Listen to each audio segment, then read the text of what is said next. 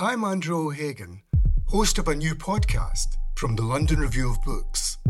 It's about the bloodiest and most controversial event of the Falklands War, the sinking of the General Belgrano. Margaret Thatcher was accused of a war crime. The truth would only emerge in the pages of a private diary. This is the Belgrano Diary. Listen wherever you get your podcasts. Twice.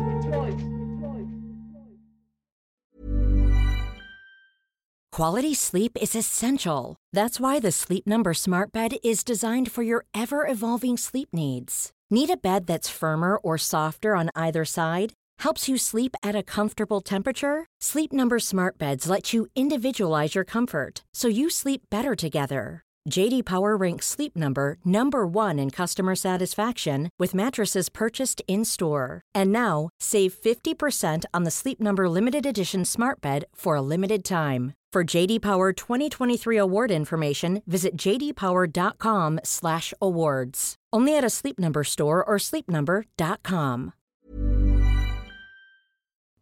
Welcome to the London Review Bookshop podcast. To find out about our upcoming events, visit londonreviewbookshop.co.uk/events.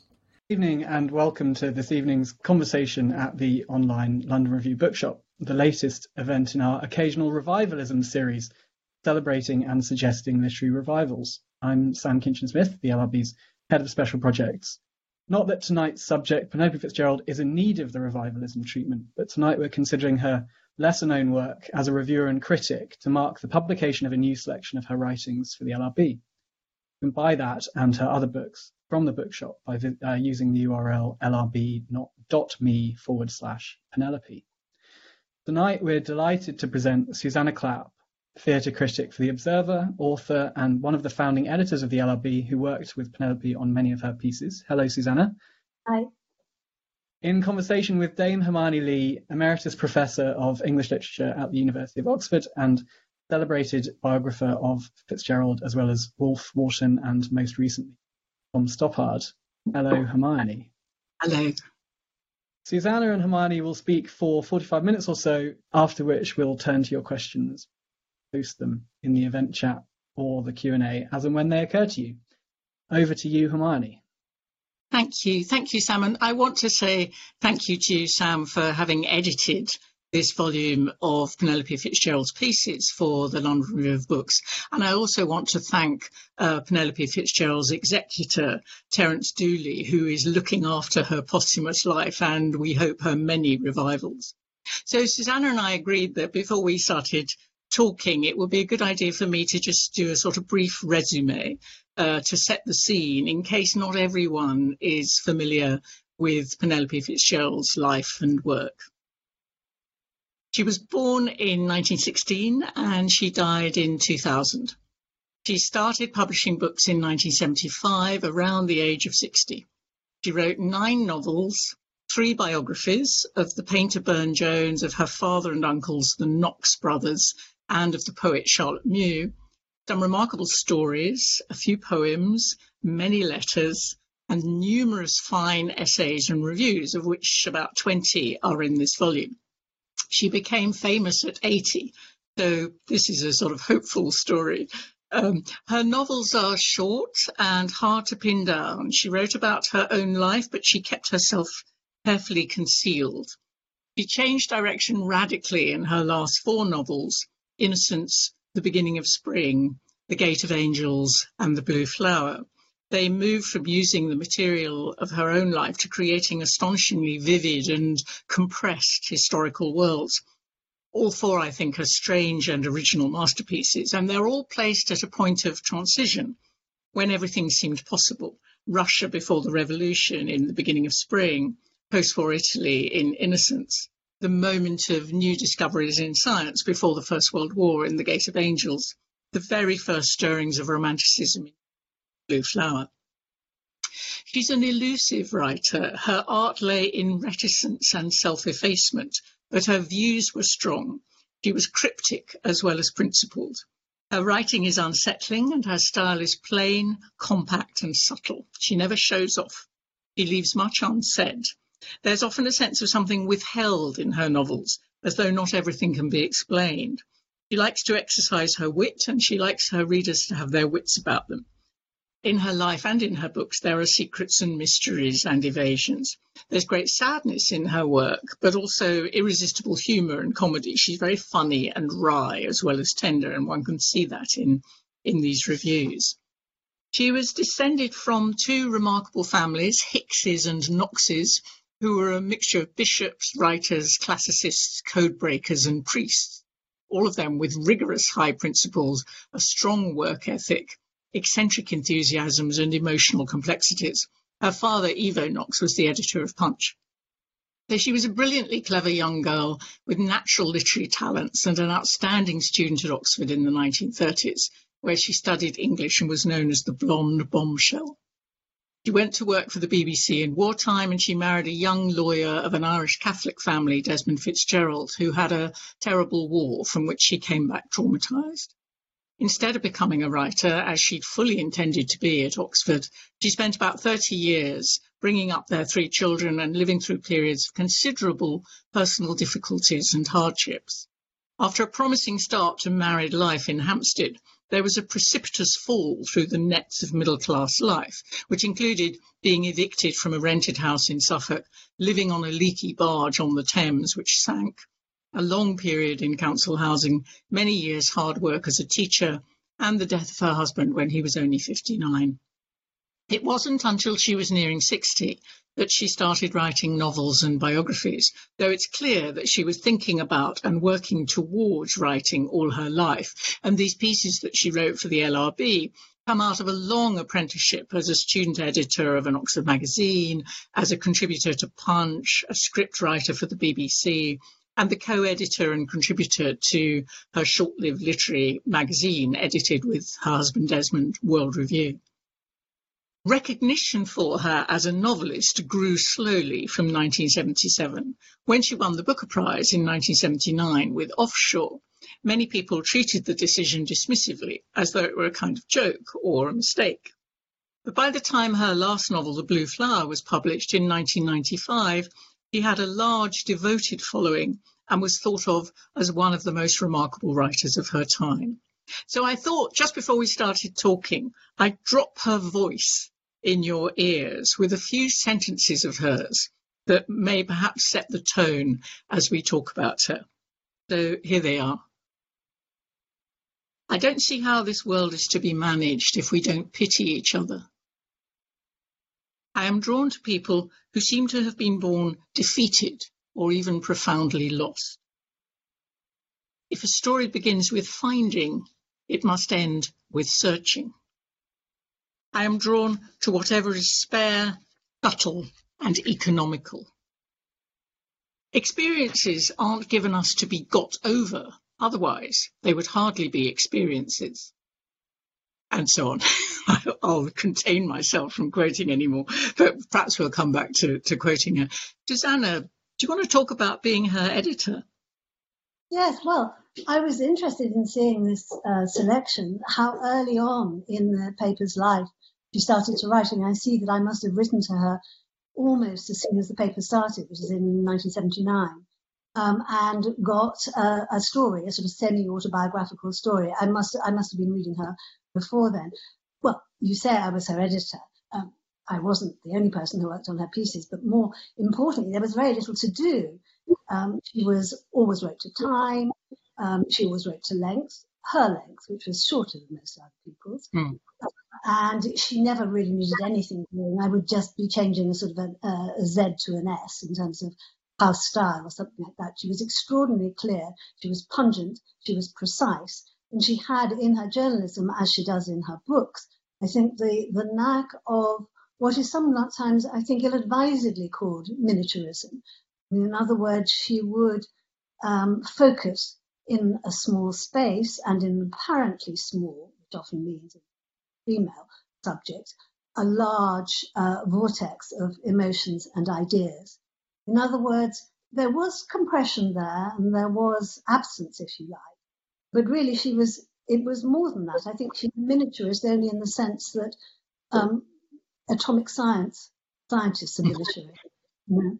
Yes. That's a very good parallel because she's so interested in science as well as in the arts.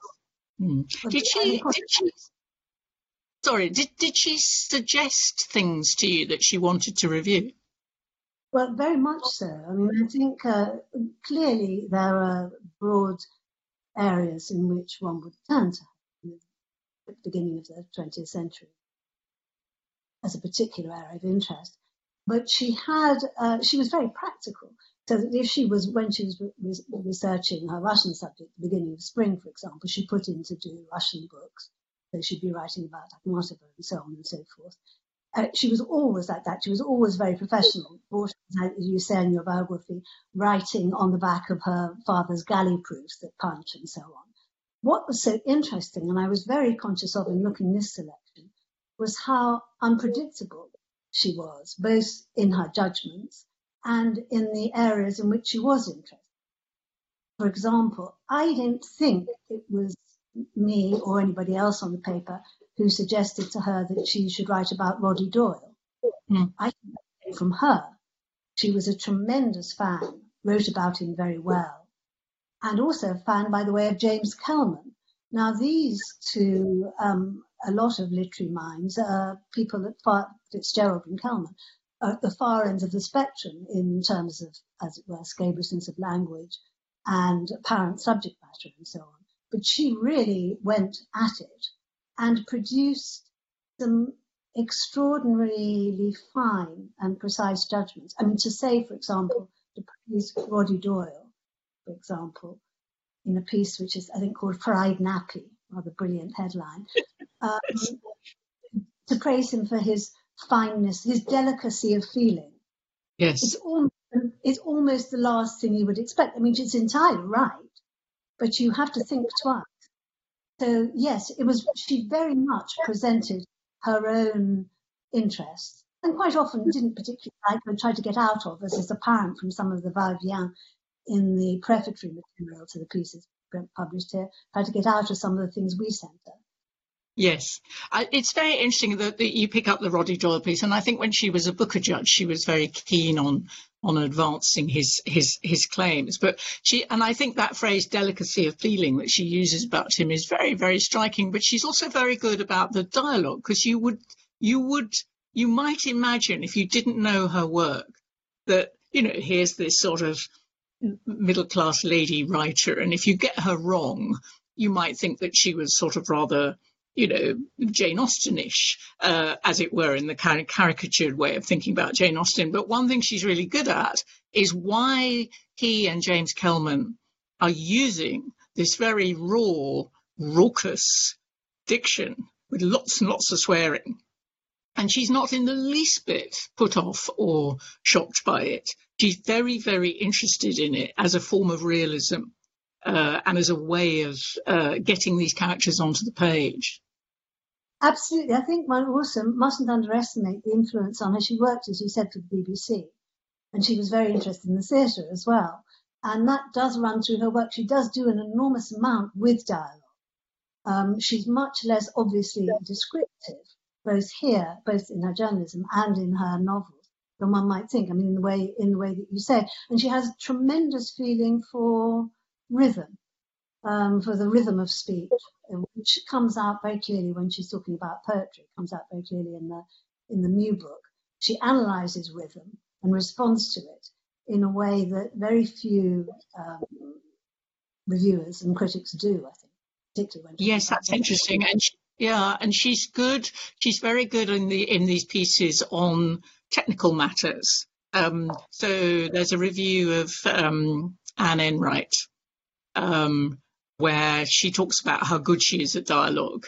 And when there's a lovely piece about Sylvia Townsend Warner, which perhaps you'd like to maybe read a little bit from, but that she's terribly funny about how good Sylvia Townsend Warner is at things, ordinary, banal things. So she said, nobody has ever described a teapot better than Sylvia Townsend Warner. It'd be nice to hear a bit of that. Yeah, well, there are two books. I don't know whether I should read them both now. Let me read, well, I will do. They seem to me to illustrate different points, actually. The first is, they're both very good examples of how crisp and profound, really, she is as a critic. And it also, the first extract illustrates how elegantly she could bat aside somebody who wasn't doing all that well. She never did it with, it was with extreme pungency, and she didn't hold back, but it was never done with self-aggrandizement. I think that's a fundamental thing about these books. You never feel, as you so often do with reviewers, that they're reviewing a book which they think secretly they ought to have written. No, that's not her. Anyway, but she nearly always knows more than the person who has written the book if it's a non-fiction book. So she's very good at pointing out absences. In that sense, she's a truly constructive critic because she actually makes you imagine a more perfect book. Anyway, here she is on this this book about Sylvia Townsend Warner. And editing this volume was clearly a labour of love and not an easy one for William Maxwell. Unfortunately, he has cut and edited the letters on a system peculiar to himself. Quote, I've used 3 dots unbracketed to indicate an omission at the beginning of a letter. I've not used 3 dots to indicate that there is more than the last sentence. It's completely bewildering. She just leaves it there. Very funny. And disappointingly, there is only a sketchy index. Addicts of collected letters will tell him that this is a serious mistake. STW's index would have read in part, celibacy, STW recommends. Clearing up, STW's passion for. Coalshed, T.H. White's diaries lost in. Cold bath, STW advises if piano kept in bathroom. Contra Saint-Beuve, STW translates. I mean, it's a whole book in itself, isn't it? It's a whole sort of skeleton of a book. Well, it's terribly funny and sharp, and it reminds me, of course, of her index to her own book about her family, about her father and her uncles, the Knox brothers, where she goes to town with her index and clearly had a wonderful time doing it, and has entries like temper, loss of, or understatement, tendency to. So it's very much the same kind of joke, actually. I love it when she puts the boot in a sort of immaculately quiet way. So one biographer, I won't say who it is, it is described as writing with, quote, calm and flat-footed perseverance. I read that one as well, yes. Knows exactly what she means. But she doesn't reserve her sort of sharp tone for living writers. There's also, at one point, there's a marvellous remark about the greatest novelists, and she's actually writing about Joyce, but I'm not sure she's necessarily thinking about Joyce. She says, the greatest novelists, those who stand in the way of all subsequent comers, threaten them with bankruptcy, which is actually a very brilliant and profound remark, couched lightly, about, you know, the force of some writers and how difficult it is to get out from under their shadow.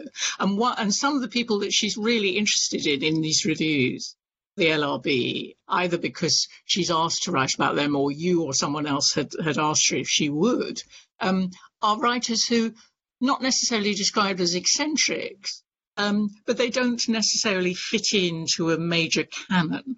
So she's very interested in Rebecca West and her great energies and her independence.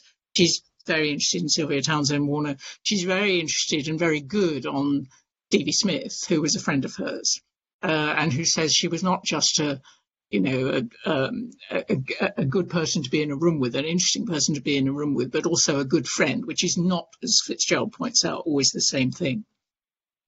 Exactly, yes. And it's I think it's interesting. You're quite right, and I can completely agree with you.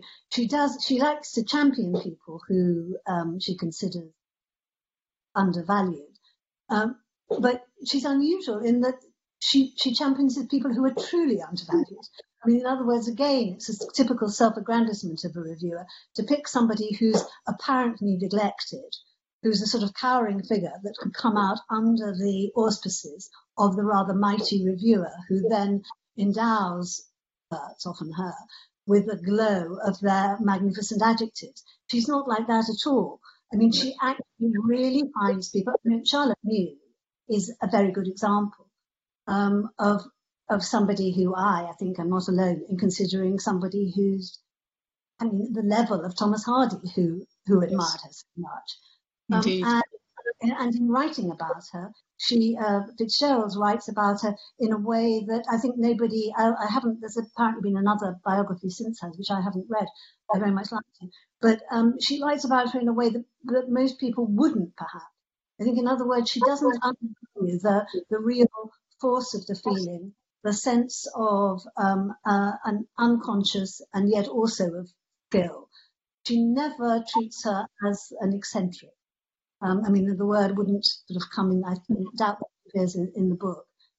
It's just terribly easy to patronise somebody like, or matronise somebody like yes. me. And she doesn't. She really makes a case for her. Again, by analysing first really closely. And she's, as you say, terribly good on the poems and terribly good on the living rhythm of the poems. It's also a dark story, the story of Charlotte Mew. In many ways, it's a story of madness and suicide and unhappy death and frustrated love and not fitting in. And she doesn't shirk that. She's a very unflinching writer, Penelope Fitzgerald, in her novels as well as in her reviews. And she doesn't walk round the darkness of the stories, the darkness of the story of Charlotte Mew, or the darkness of the poems. And I notice in quite a lot of these reviews, whether she's reviewing, Wild Swans, the heartbreaking book about Chinese history, or whether she's reviewing a life of Archbishop Benson, she's very sharp to notice forms of human cruelty. And how brutal and savage people can be to each other. And she's also very good, as in the novels, on the vulnerability of children who are not loved, or children who are not being looked after. And there is a kind of unloved childishness about Charlotte Mew all through her life, partly because she's so tiny, which she gets hold of tremendously well, I think. There's also, she doesn't use the word feminism, I don't think, ever. And she doesn't use the word feminist, but you can see in some of these pieces, as when, for instance, she's writing about Sylvia Townsend Warner or Rebecca West, there is a very strong feeling for the injustices done to women. And the bravery and courage of women who are standing out against that. I was very struck in one piece about George Bernard Shaw and a long correspondence he has with a woman who wrote to him, that she quotes Shaw talking about the home as the girl's prison, the woman's workhouse, late 19th century. And that's something that you will get a feeling of in some of the novels as well. Yeah, it comes out also in a slightly different way in the discussion of Radcliffe Hall as well, which is extremely interesting, I think. And it's interesting what you're saying about children, because she has somewhere, I can't remember which novel it's in, perhaps you do, this idea that children's lives are regulated in an entirely different system to adults. Yes. And he describes, in At Freddy's and in other, which is about a drama school, and in some of the other novels, children on their own, in a way I've never quite heard before. It's completely authentic. You absolutely believe it. Yes, absolutely. And she I don't think anyone does that, actually, apart from her. I think it's extraordinary.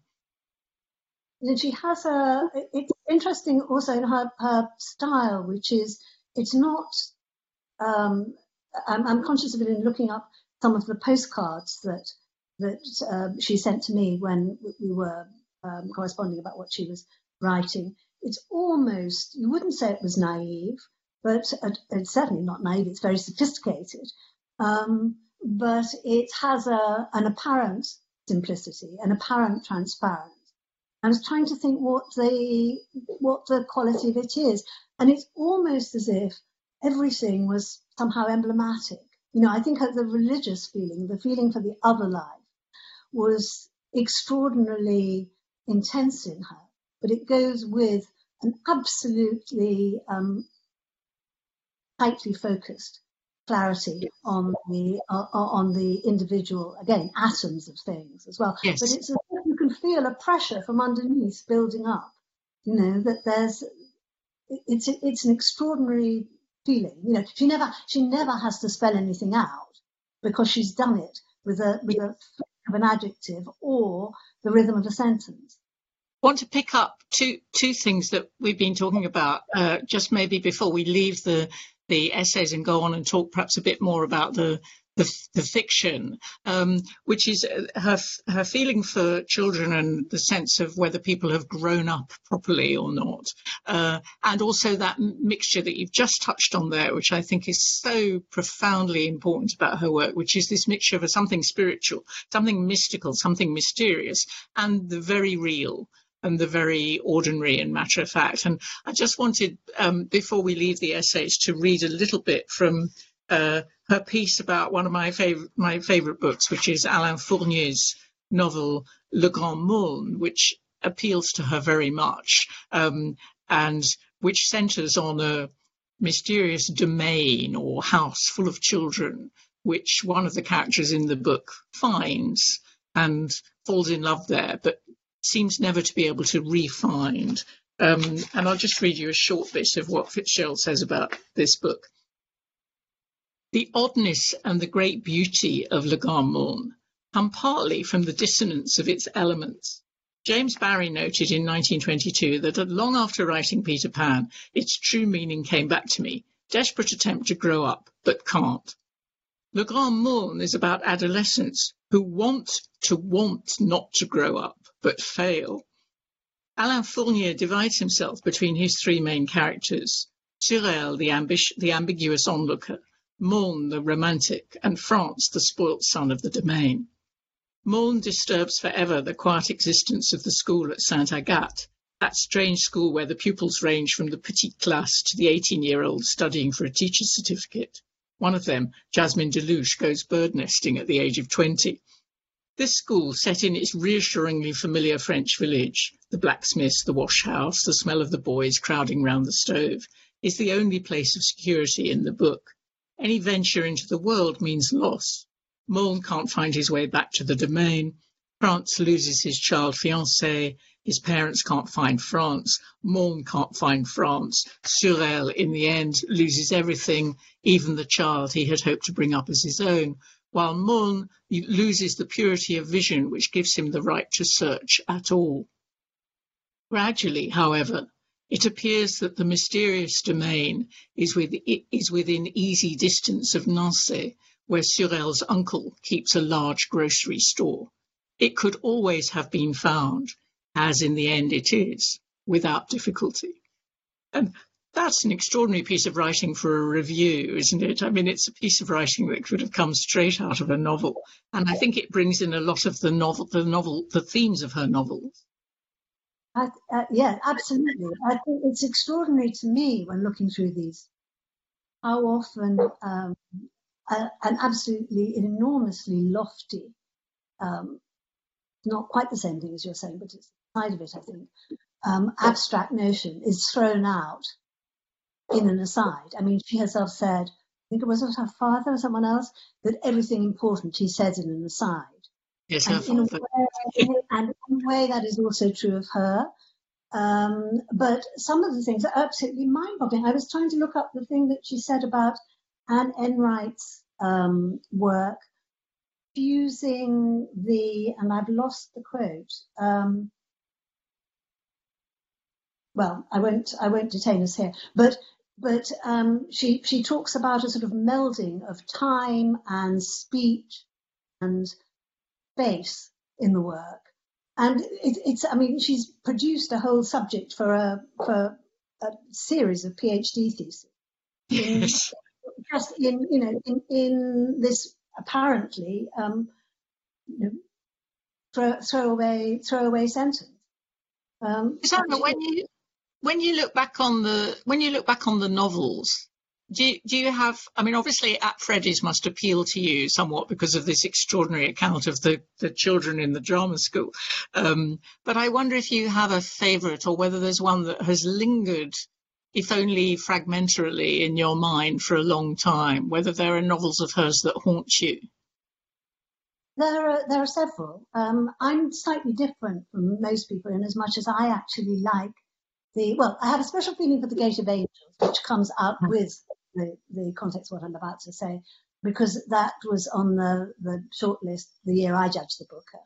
And I was very pleased that it was there. I remember Hilary Mantel, who was a fellow judge, also a great supporter of it. But it was treated with some disdain by the subsequent commentators on the list. I mean, at that point, there was a rather gruesome process whereby there was a huge fandango on the telly, after which there was another sort of gruesome fandango where a lot of us, I see it perhaps wrongly in my soured retrospect, male dons came on to trash the list, and they certainly didn't think that this was a good inclusion.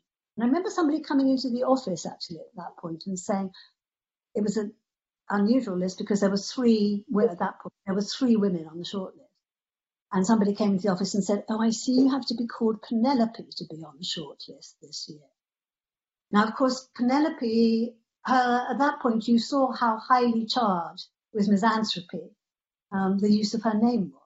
I mean, it was as if you're saying you have to be somebody embroidering a sampler to be on the list. Anyway, I nevertheless have a strong feeling about that book, which seems to me wonderfully both particular and resonant in its conjuring up of both scientific process and the way it can sweep through a world and disrupt not only people's minds, but their hearts and their adjectives. It's a wonderful, wonderful book. What I was going to say earlier was that I'm slightly different from some people in as much as I tend to like the earlier novels. In other words, I tend to like the novels which are not based on known recognizable data, so that a lot of people consider The Blue Flower her masterpiece, and I actually don't. I see it's a wonderful novel, but to me it has designs of greatness on me, and an almost willful evasion sometimes in the way that it's written, or a willful obliqueness that don't appeal to me as much as some of the early ones. I love Offshore and The Bookshop.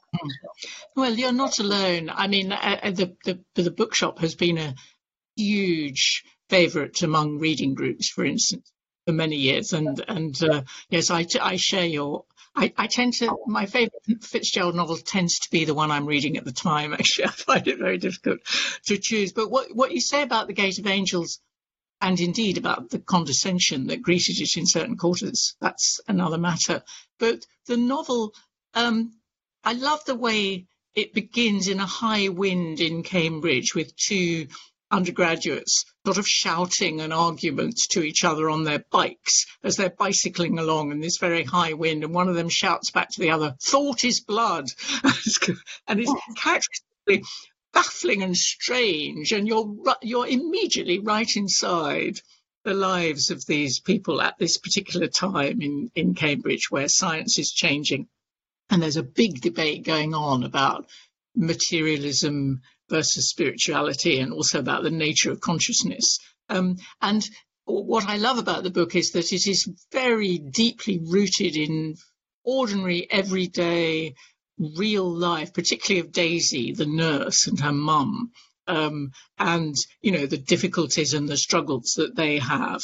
But there is also something strange going on, and some very peculiar sense, increasingly towards the end of the book, that there is a possibility of something beyond our ken, or beyond the real world that we know about. And there's even, you know, in a gruesome way as well as in a good way. I mean, there's a sort of M.R. James surrogate in the book, and there's a kind of hideous, frightening M.R. James story invented by Penelope Fitzgerald in the middle of the book. And there's a kind of miracle at the end. You can treat it as a miracle if you want to.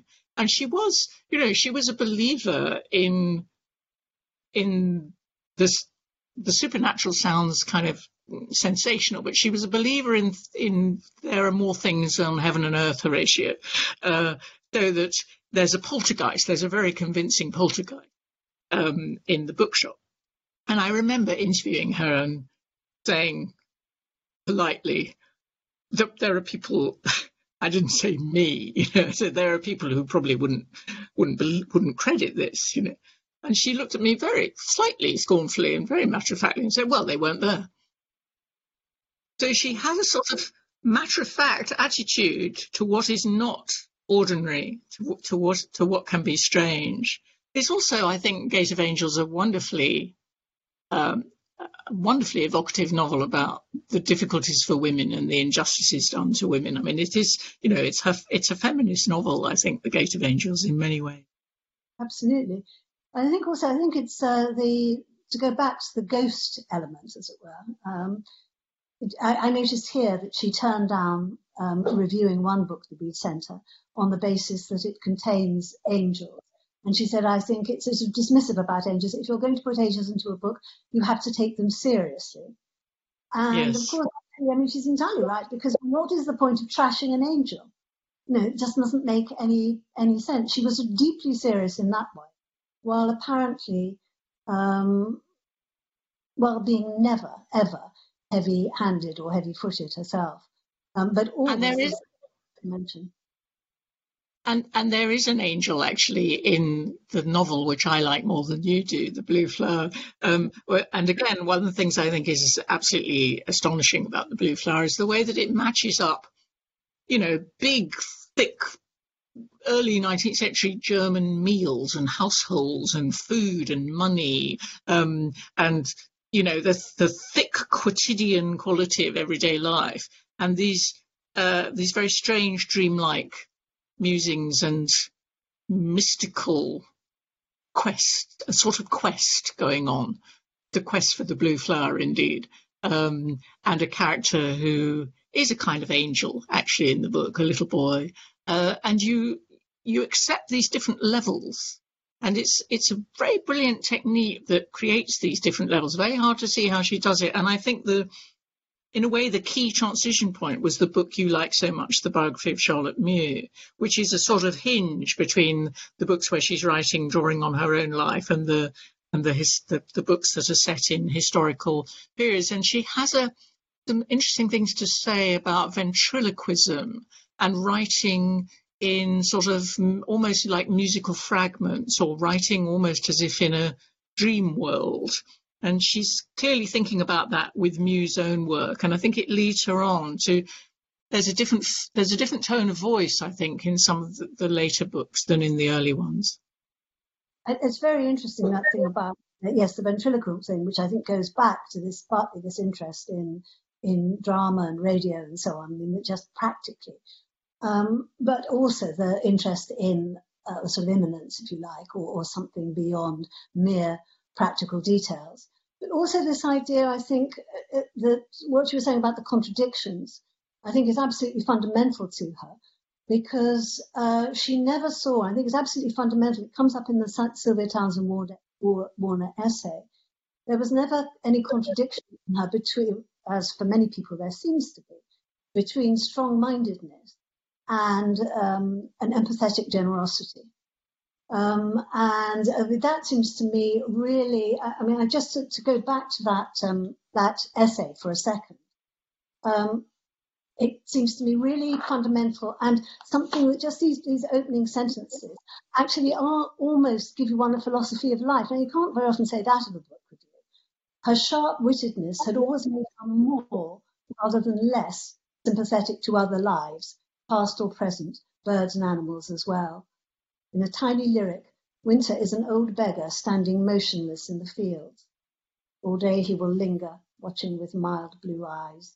The birds die of hunger.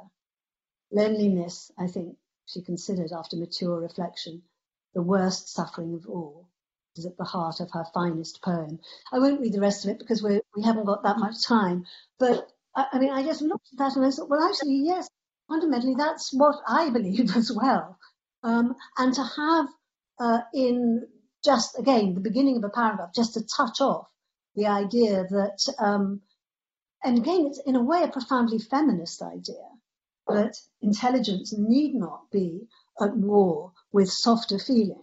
I mean, on the contrary, it can not just enhance it, it can propel it, is something really profound. But there's no profundities flagged up there. And one thing I noticed as you were reading it, and which extends into the novels as well, which is that it's not just empathy for people. There's also a tremendous empathy for nature and the natural world in Fitzgerald. And I think that that's something that people might want to think more about as time goes by, and as the importance of our relation to nature increasingly comes at us in such a dramatic way every day of our lives. I mean, I'm thinking about the way in which the atmosphere of Suffolk and the creatures in Suffolk in the bookshop are tremendously beautifully and feelingly described, and how in the beginning of spring, that sense of spring coming under the ice, you feel it very strongly all the way through. There's a very strange scene towards the end of that novel where, in the middle of the night, in a circle of birch trees, where there appears to be some meeting. You're not quite sure what it is. It's wonderfully unexplained or underexplained. But that feeling of the trees and the night is, my skin lifts as I think about it. It is absolutely beautiful and empathetic, actually, as if she's making herself disappear inside the creatures and the landscapes that she's writing about. Absolutely, and actually it occurs to me as you say that, and we talk about the contentious blue flower. I like the blue flower, by the way. It's just that I don't. No, I'm sorry.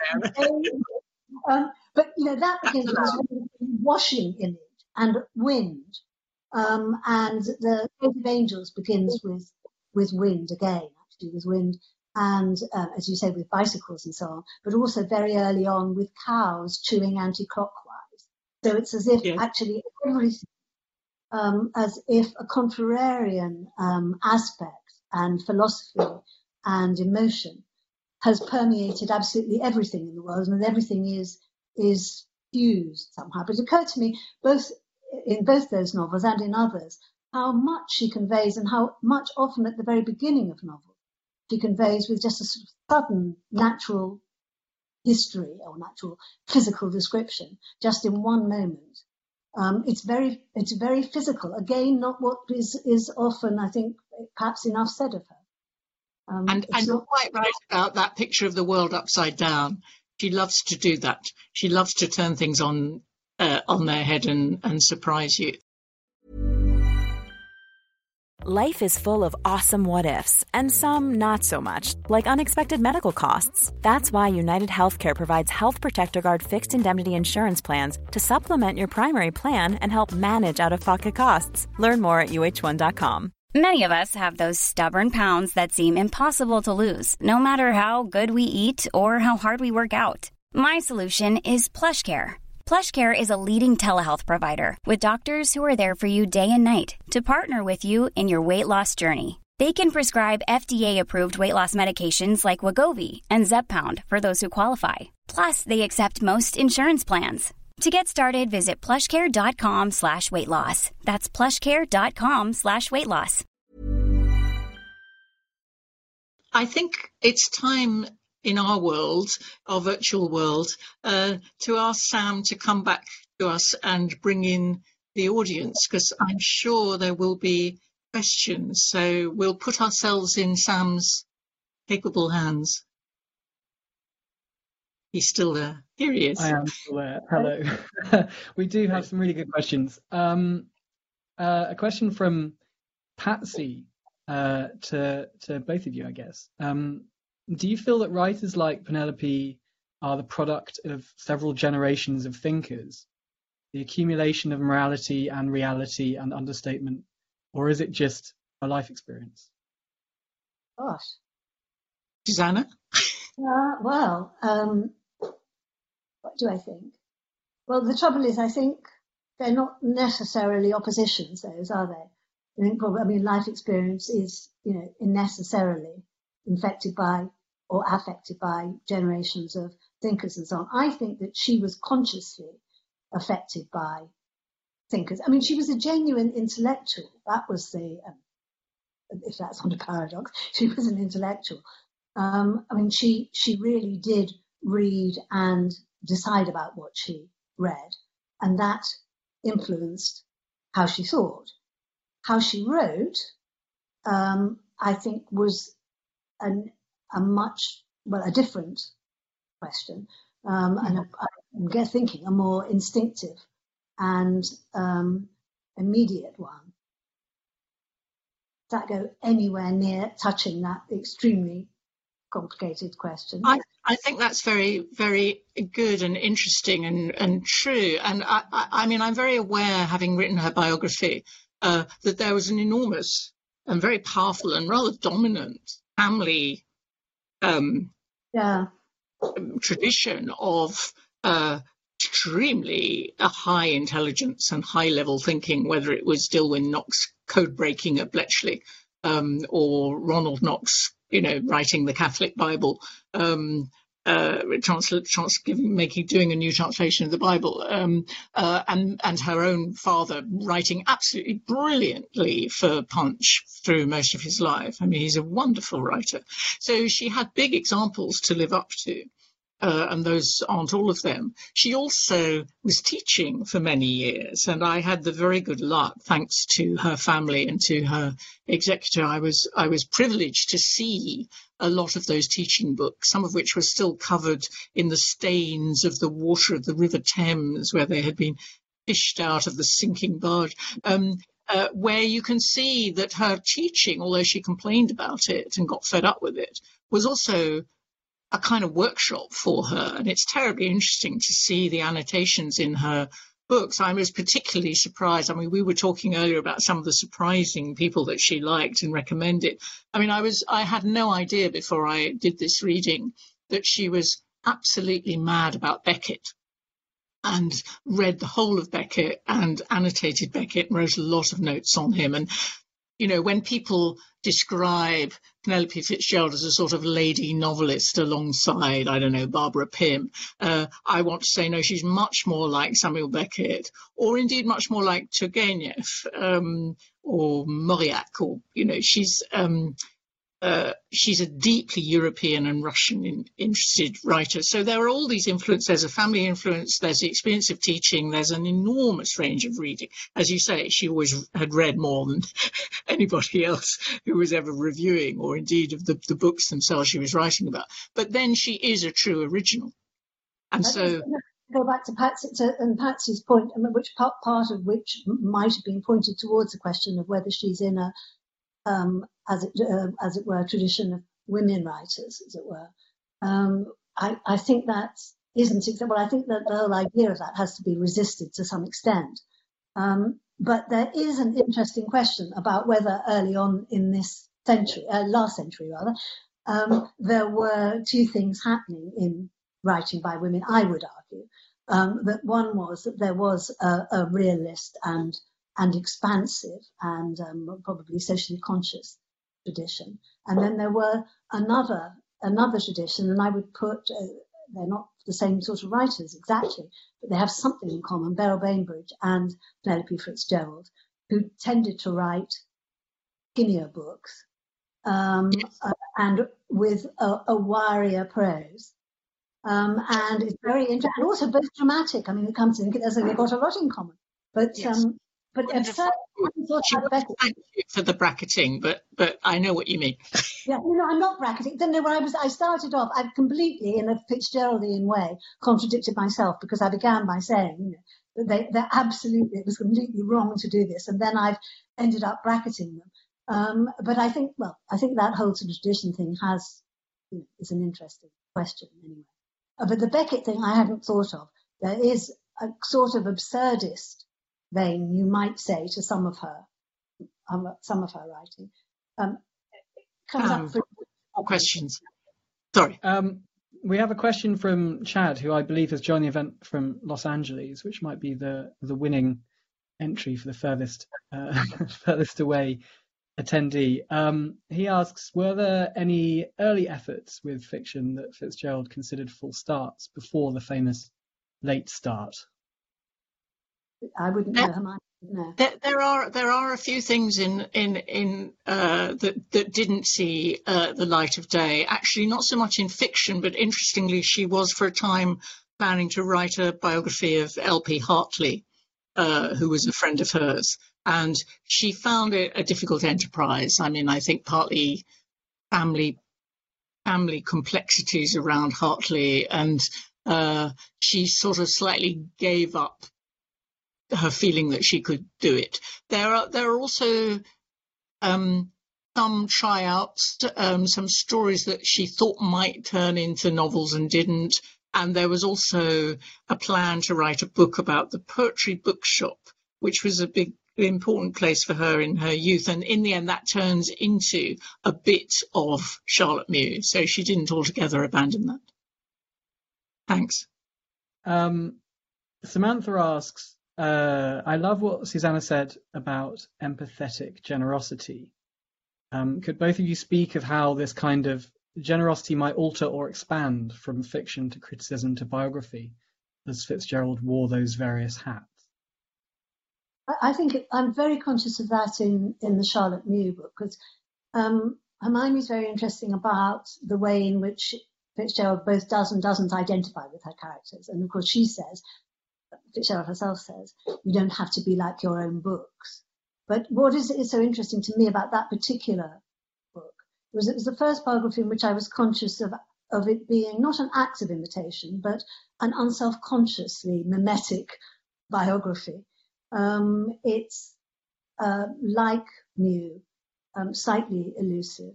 It's elliptical, but absolutely charged with feeling. So that I just felt that I'd been given a direct bloodline into her character, completely extraordinary, and I think that's that's true of that book, and it's true in nearly all the pieces of the reviews we have here, and also in the things that she is so good at pointing out that people have omitted. Which is sometimes it comes up as an actually, well, if one were the author of the book, one would want to go away and probably give up. But it's never done with a sort of torrential, as I think of it, a sort of theatre critics adjectival explosion. It's simply done by demonstrating what has been omitted. So, for example, she says of one, obviously not very satisfactory book about wartime experiences in London, what a pity that she didn't explore some dimensions. For example, I myself remember the unforgettable hiss, glass being swept up after a bombing raid. And you see in an instant, you're absolutely there in that bombing raid. And that seems to me both the example is empathetic and yes. The way in which she's demonstrated the criticism is empathetic. Yes, that's a very good example. I'm glad you mentioned that thing about her saying she doesn't have to be like her characters or be inside her characters. It's very noticeable that the novels are not written in the first person. There is that entry into a third person narrative, and in that sense they somewhat resemble the biographies that she wrote. They're not entirely distinct from them. And in terms of empathy, I'm very struck. I was calling to mind from the question a scene in The Gate of Angels where Frank, the Englishman who owns a printing business in Moscow, is in the building when the Russians who work with him are blessing the objects in the printing house. There is a day when they bless printing press and everything around the press. That's what they do.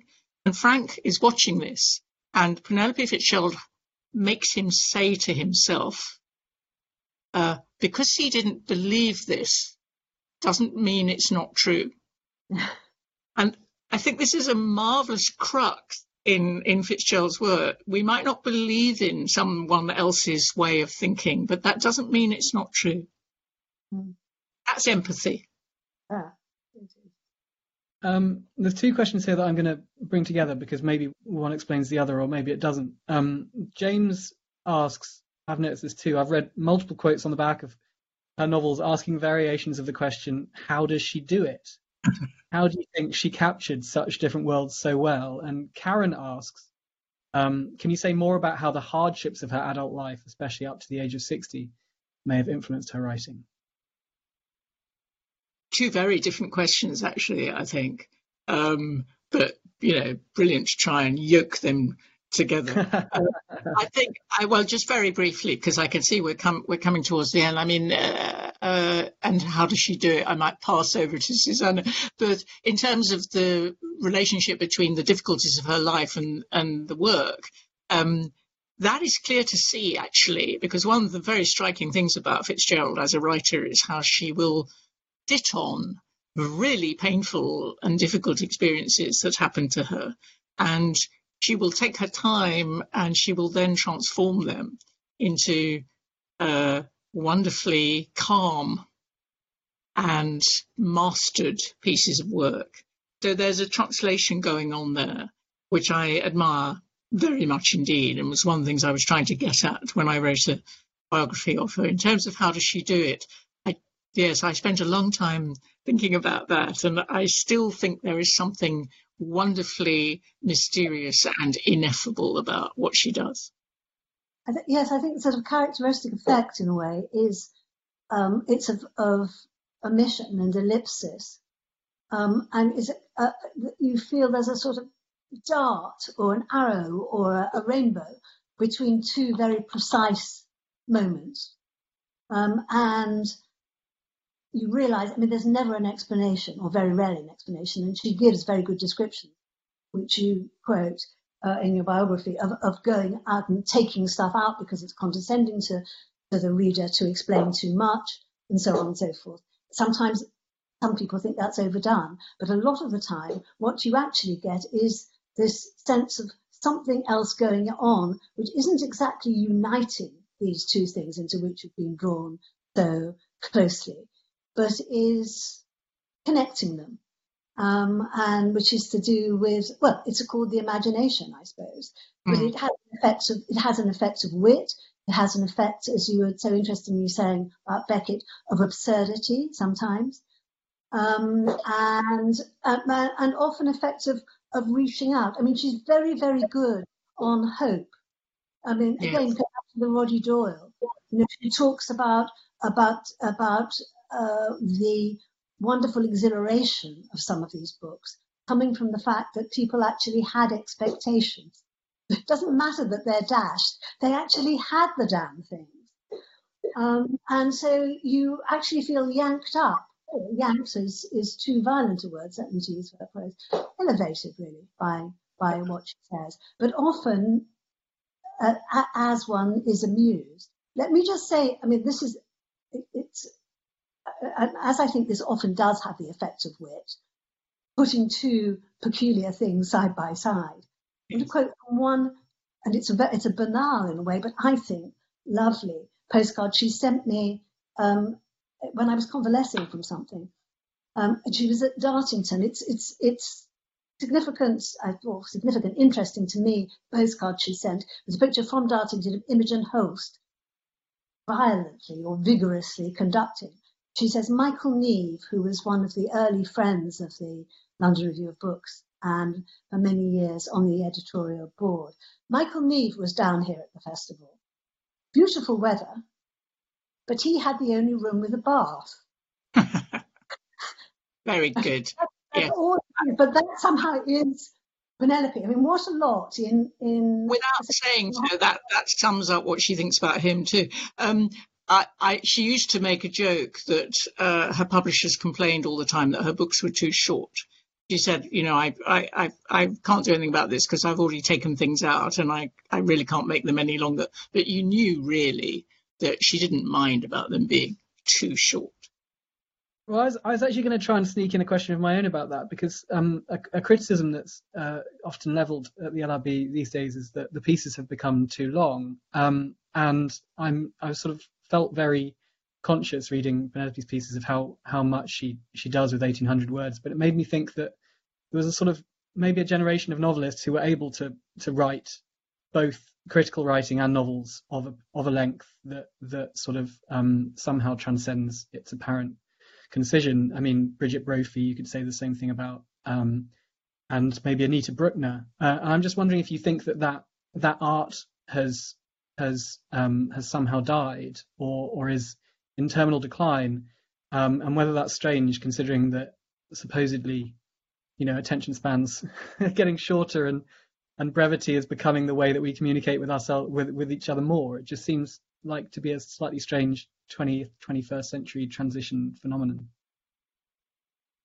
It's interesting. I mean, my experience, but it's a long time since I've been involved with literary editing, there aren't many novelists who write good criticism and vice versa, and a lot of people stay away from it anyway, for practical and often self-promoting reasons as well, because they don't want to attack somebody who might attack them, or for prudent reasons, which is that they haven't got the time, but also for the simple reason that a lot of people who are engaged in imaginative writing don't want to turn to an analytical mode.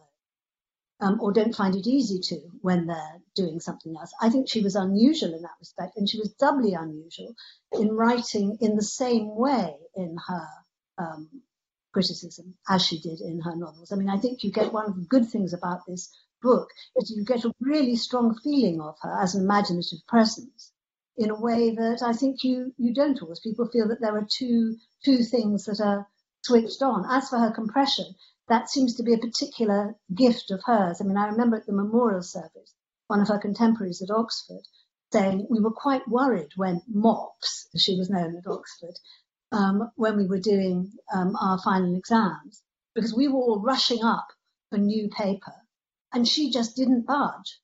But of course, then we realized that she said more in half a page than we'd said in our 4. So I think this was one of her great gifts. I don't think many people have had it, but I don't think many people ever have had it. What do you think, Hermione? I think you're exactly right. Oh, good. I wasn't very impressed. Could have been a bit impressed. Well, on that note, I guess I'll draw things to a close. Thank you so much, Susanna and Hermione. Really wonderful. The link again for buying the new Fitzgerald section and other books from the LRB bookshop is lrb.me/Penelope. Coming up in our events program, we have a conversation about Sable tomorrow, Lauren Elkin and Deborah Levy next week, and Maggie Nelson the week after that. Tickets at lrb.me/events. Thanks again, Susanna and Hermione, and good night. Bye. Thank you. Thanks for listening. To find out more about London Review Bookshop events, visit londonreviewbookshop.co.uk/events. Imagine the softest sheets you've ever felt. Now imagine them getting even softer over time. That's what you'll feel with Boll & Branch's organic cotton sheets. In a recent customer survey, 96% replied that Boll & Branch sheets get softer with every wash. Start getting your best night's sleep in these sheets that get softer and softer for years to come. Try their sheets with a 30-night guarantee. Plus, get 15% off your first order at bollandbranch.com. Code BUTTERY. Exclusions apply. See site for details.